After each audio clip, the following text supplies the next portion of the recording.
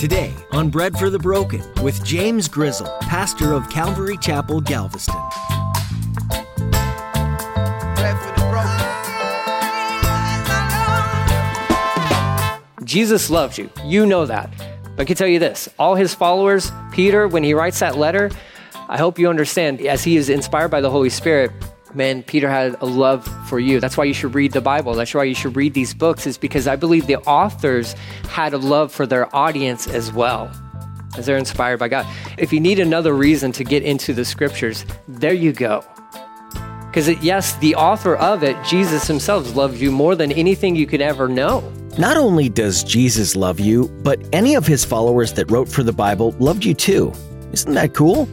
To write as many of the biblical writers did, one must have a great love and passion for God's people. As Pastor James continues today's study of the book of Mark, take this opportunity to feel loved and held by God and the writers of his gospel message. Much like you, this scripture was written on purpose and for a purpose. So ask God, what is it that you're trying to teach me right now? Now here's Pastor James in the book of Mark, chapter 1, with today's edition of Bread for the Broken.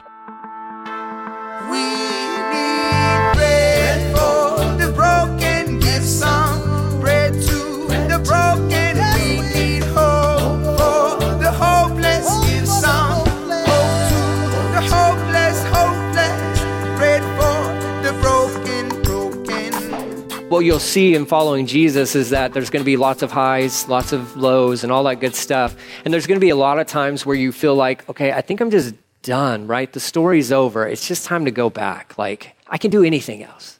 I can do anything else. And then Jesus shows up in your life. He's like, no, it's just starting. It's just starting. Don't give up. Don't give up too soon. So that's kind of Andrew and Peter, and they left this fishing business. Again, what that signified for them was security and comfort. And they were willing to lay that aside to follow him. They didn't know how long at this point in time. They didn't know really that it was only going to be 3 years. They didn't know that, at this point in time. They may have had ideas, but we know from the gospel accounts that, because even when Jesus was telling them, I'm going to be crucified, it still didn't click in their brains. But he showed up and says, come follow me. And they laid all the stuff aside, the comfort, the security, the known for the unknown. I would encourage us to pursue that same journey, especially in Western Christianity, where comfort is king. Comfort is king. We know that. We know that. Comfort's king. We like comfort. We long for comfort. We long for security. Let's be honest. We do. And I'm not saying there's anything wrong with those things, but when those things are numero uno in our lives, we might be missing out on the adventure and the journey. I do not mind letting you guys in on the flaws of my life. As a youth pastor for 13 years, getting to the point where I was like, having that conversation with Jesus where I was like, man, Jesus, I have some repenting to do because I can do this without you. I can do this without you. And that's where I was in ministry, doing ministry, teaching sermons, teaching lessons to youth students, high schoolers, junior hires. And I was awakened to this realization. I'd become so comfortable and so secure, I just didn't need Jesus anymore. And it was the scariest thing I'd ever waken up to. And I repented. I just flat out repented to him immediately there on the spot. And I said, I'm sorry, because that's not what ministry is. If it's done without Jesus, then it's not ministry. It's works. It's works.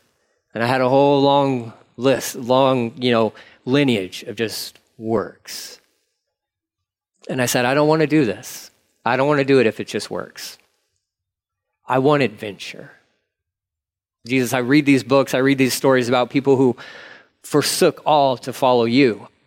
I don't have that in my life. And I want that. And he said, hold on. He said, hold on. You want to go on an adventure? Let's go on an adventure. And then we moved to Galveston. And it's an adventure. And it's the hardest thing we've ever done in our lives. Absolutely. But it forced us.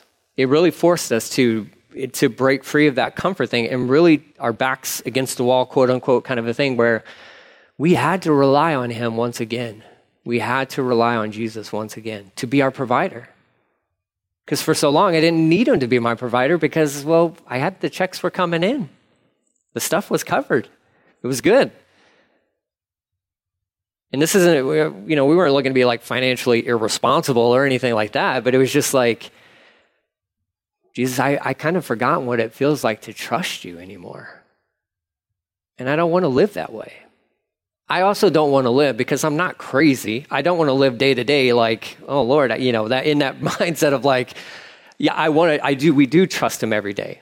But I'm not asking him to put me in situations where it's like, I have to trust him every day in that sense, right? Like, don't follow me down that road, okay? I'm not going there. I'm not insane. It refreshed us. It brought us back to this mindset of like, no, we're all in. We're all in, Jesus. We're all in. And that's what it was for Peter and for Andrew. Jesus shows up and they're like, we're leaving the fishing nets behind. We're leaving what could be for them, for sure, was going to be, they didn't have to worry about anything. It's a business. It's a successful business.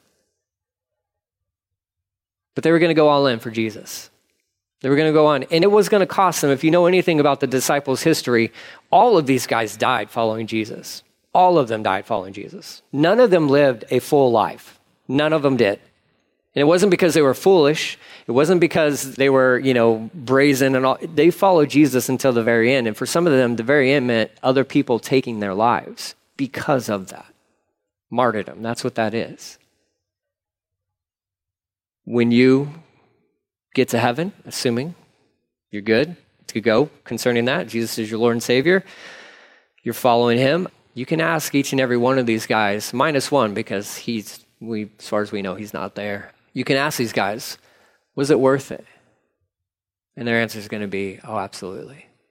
Would you do it again? Absolutely. Absolutely. That's what they were signing up for. They were signing up for uncertainty. They were signing up for, you name it. They were engaging. They were signing up for war. They were signing up for war. I don't think they understood all the details of that initially, because they're thinking, you're the Messiah, you're going to usher in the kingdom. Well, we want to be connected to you because then that might mean we got some good spots in the new kingdom and all that stuff, right? They're thinking like he's going to overthrow Rome and all this good stuff. That's not why he came the first time. Now, they would be set when he comes back the second time, and he is going to come back pretty soon. But this is what they were signing up for. This is what they left their nets for. It says they left their nets immediately or at once, and they followed him. They went all in. No turning back. And even if they did turn back, like Peter did, it was brief. It was brief. So if you find yourself in that same position, I just want to encourage you, you can always come back. The story's not over. The story's not over. You can always come back. He's not done with you. He's not done with you. Don't let the enemy whisper that lie into your ear. As long as you are alive and breathing, he is never done with you. Never. You think, I've done too much. I've gone too far. You can't go too far. You can't go too far. You can stop, which is the best thing. You could stop and turn back towards him. But he's not done. The story's not done. Let us keep pressing on. Let us keep persevering until the end. Until the end. Keep your eyes fixed on the author and the finisher of your faith. He will see you through. He will see you through. So he's got these two guys. He goes on up. He's got to catch some more fish in the sense of two other souls. A little farther up, verse 19, it says, up the shore, Jesus saw Zebedee's sons, James and John, sons of thunder. Yeah, you guys know these guys? They're the ones who Jesus sent them into Samaria as he was going back to Jerusalem towards the end. And whichever village they were at within Samaria, they rejected Jesus. And so James and John were like, so Jesus, you want us to call down fire? You want us to wipe them out? And he's like, wait, can you calm down? Like, how did we know? Why did you even get to that conclusion? Like, what is wrong with you? Jesus is like, no, he rebuked them. And he just moved on. They reject Jesus. Okay, we just move on. We just move on, fellas. Don't take it personal. Don't take it personal. Just keep moving. This is James and John, two brothers. Their dad was Zebedee. They also were a part of a fishing company. Now, there's some thoughts out there that maybe this is the same fishing company that Peter and Andrew worked for. It could be. Could be a different one. Doesn't really matter. We know that Zebedee is the boss, though. This is his fishing company and his two sons, who you know that he's thinking, these guys are going to, when my time's done and it's time to retire, nobody back then retired, by the way. Nobody did, okay? When it's time to pass it on, I'm passing it on to my boys. Well, those plans changed. Those plans changed because Jesus showed up and said, hey, you two, come follow us. Come follow me. To James would become out of the 11, he's the first one to lose his life for Jesus. Now we know that Stephen was stoned and Stephen was martyred for Jesus, but out of the disciples, James would be the first one who would lose his life. These guys are more than likely related to Jesus, cousins of Jesus also.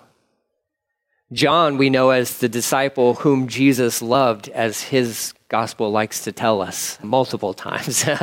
I'm the one he loved. Just his relationship with Jesus is absolutely beautiful. And just to frame this within your mind, that evening of the Last Supper, and there's John as he's like reclining against Jesus. Yeah, I mean, you don't get more intimate than that. That's beautiful. That's amazing. That's like John had such love for Jesus. And you know, Jesus, obviously he loved all these guys, but there probably was a special affection towards John. It's just amazing, this fisherman, because I can't even imagine that, like sitting around the table with a bunch of dudes and one dude's like resting his head on me. I'd be like, no, come on, space, bro, space, like, please don't, no, you guys know me. I'm like, no, don't touch me. But Jesus is like, nah, come on, John, put your head right there. You know, like, probably rub it, give him a noogie and all that good stuff. I don't know, but John was just like, he loved Jesus so much, so much. John had an incredible story. I mean, the Gospel of John, beautiful gospel, amazing gospel. And then to go on and, 1 John, 2 John, 3 John, the book of Revelation. I mean, they tried to boil this dude in killing him. And it didn't work. It didn't work. He survived. He survived. Out of all these disciples, like he's the one who, he lived until his 90s. They tried to kill him by, boiling him to death. Didn't work. Then they isolate him on the island of Patmos all by himself. We know that his story didn't really end there either. He was still a pastor. History tells us that more than likely he was kind of helping pastor over the church of Ephesus. But man, this guy, read 1st, 2nd, and 3rd John. This dude loved believers. He loves you. Jesus loves you. You know that.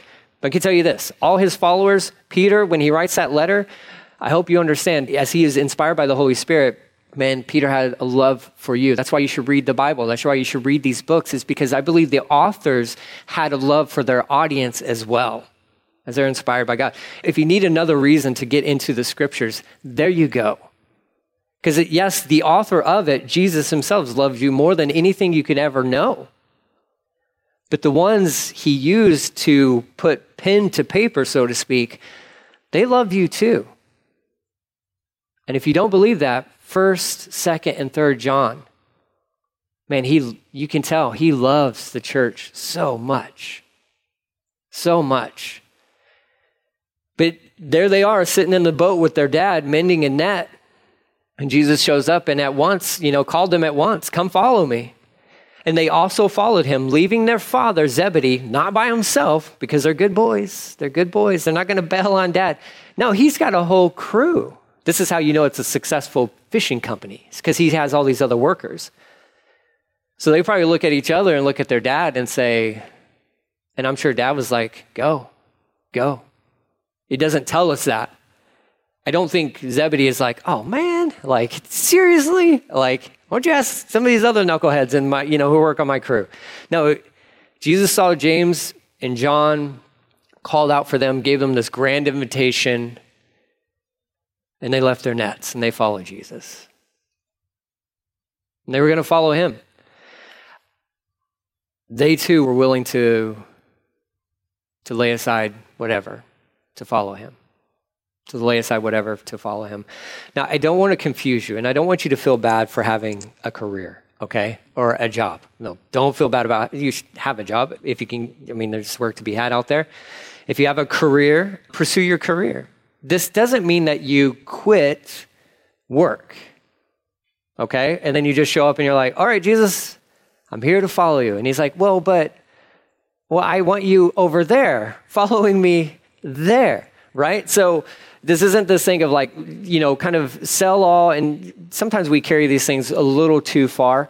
Like if you read through the book of 1 Thessalonians, those people were expecting the rapture to happen any day now. That's good.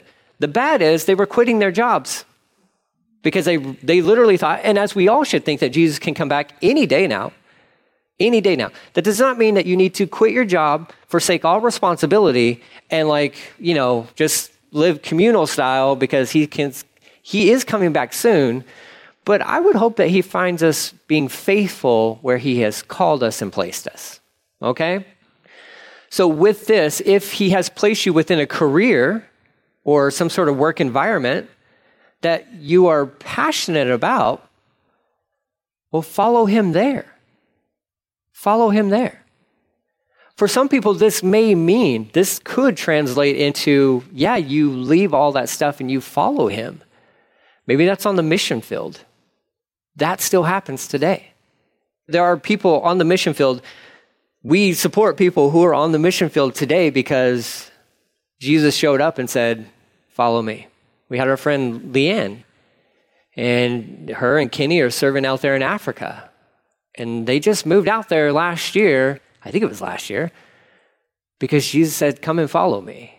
Now, they've already been following Jesus for a good portion of their lives, but now it was time for a new adventure. And so that meant leaving everything to move to Africa. And it's a beautiful story. It's an amazing story, what they're doing over there. Them, along with their daughter, Savannah, she's been out there for a while. I mean, these types of stories still happen, so I don't want to remove that because who knows? Maybe that's what the Lord has for you as well. I don't know. But the very real reality behind this, if I could say it that way, is sometimes he already has you where he wants you. He just wants you to follow him there. So, if your thing is within, as we're in Galveston, we got, UTMBs right there. If you're within that realm, then, follow the Lord, be the best, whatever, there for Jesus. If it's in this other type of environment, work environment, maybe more of the construction side of things, and that's what, he has placed you there, then be the best at that for Jesus. Follow him there. Just fill in the blank. But don't rule out the fact that he's still in the business of calling people to leave these types of environments to go all in for him. Because that's still not out of the realm of possibilities for individuals. Because who knows, you may have a burden for this type of people or this type of group or this area on this globe. Well, maybe the Lord's calling you to follow him, to take a step of faith and just to go for it. He's still in the business of showing up in our lives and saying, follow me. That hasn't ended. It hasn't ended. And what's fun about that, if we look at, we just have these 4 guys here, and they get to go along with Jesus, and he's going to go and call others. Obviously, there's going to be, we still have like other ones that are to be called, and these guys get to be a part of the beginnings of that journey. It's just amazing that he just shows up and he's like, all right, let's go. All right, let's go. Well, no, let's go. Let's go now. But he had other guys who wanted to quote unquote follow him, but they were like, I got to wait for my dad to die. And he's like, no, it doesn't work like that. Because it technically wasn't about his dad dying. I hope you understand that story in the Gospels. It was never, this guy approached him and was like, hey, I want to follow you. And he's like, but first, I got to handle all my family affairs. And Jesus like, you don't sound like you're really all in. You don't sound like you're really all in. She's like, you want to go? We go today. You want to go? We go today. So he shows up, Sea of Galilee, spent most of his ministry in this region. There's a lot of people there. It's not like in the sticks or anything like that, as some people would think. It's a beautiful region of Israel, the Sea of Galilee, or you may know it as the Sea of Tiberias. There's a couple other names for it as well, but he spent a majority of his ministry within this region. And he was collecting disciples within this region, and these disciples were forever changed because of this. Forever changed because of this. They went on an adventure with Jesus, and their lives were never the same. They were never the same.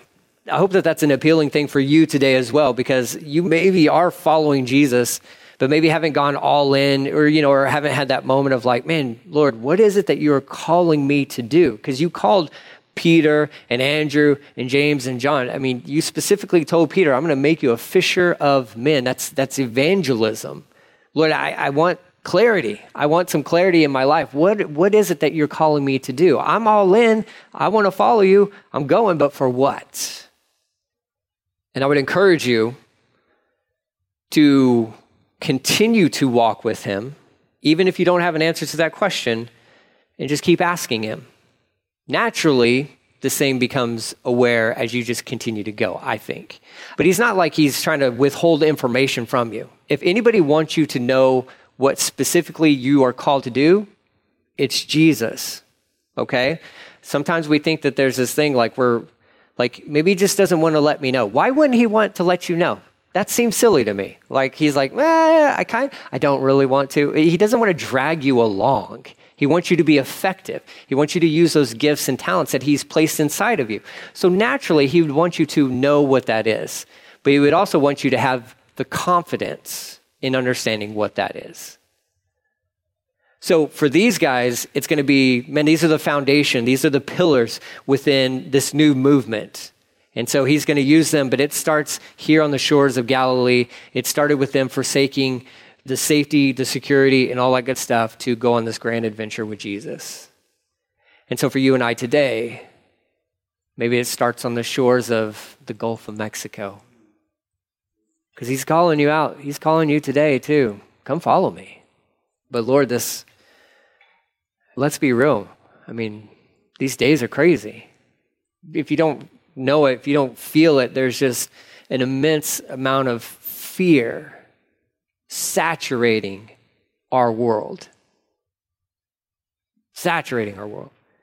And it's not that we don't be wise. You have a brain for a reason. You factor in stuff. You filter in stuff. You process. I mean, praise God for brains. But we shouldn't allow certain, feelings within our culture and all this stuff to dictate whether we go all in with Jesus or not. We're not called to be fearful. In fact, it says true love, pure love, cast out all fear. Cast out all fear. And I say that to believers because whether there was like a pandemic going on or not, doesn't matter. When Jesus shows up on the shore and says, come follow me, he wants you to follow him. And we can find a million reasons to not do it. We can find a million excuses to be afraid and be fearful of that. But he's not giving you a spirit of fear. Perfect love casts out all fear. We know that, and I'll say it time and time again, and I say it because I have to hear it time and time again. 365 references to don't be afraid. Do not be anxious. Do not be fearful. Do not be fearful. I don't think it's a coincidence that we're given one of those for each and every day. The hopeless, pray for the broken. Thanks for joining us today here on Bread for the Broken with Pastor James Grizzle. We're walking through the Gospel of Mark, one of the accounts of Jesus' life while he was here on the earth. Mark offers unique perspectives on this time, emphasizing Jesus' servanthood to the people that he met. Jesus loved practically, often, and with everyone. What a kind and humble servant we get to serve.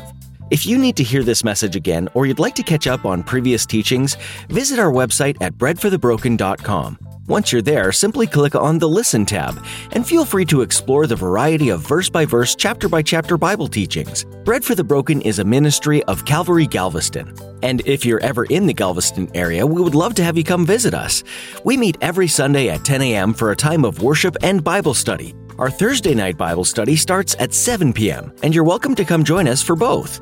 Our atmosphere at Calvary Galveston is relaxed, so feel free to come just as you are. For more information, visit our website. Once again, that's breadforthebroken.com.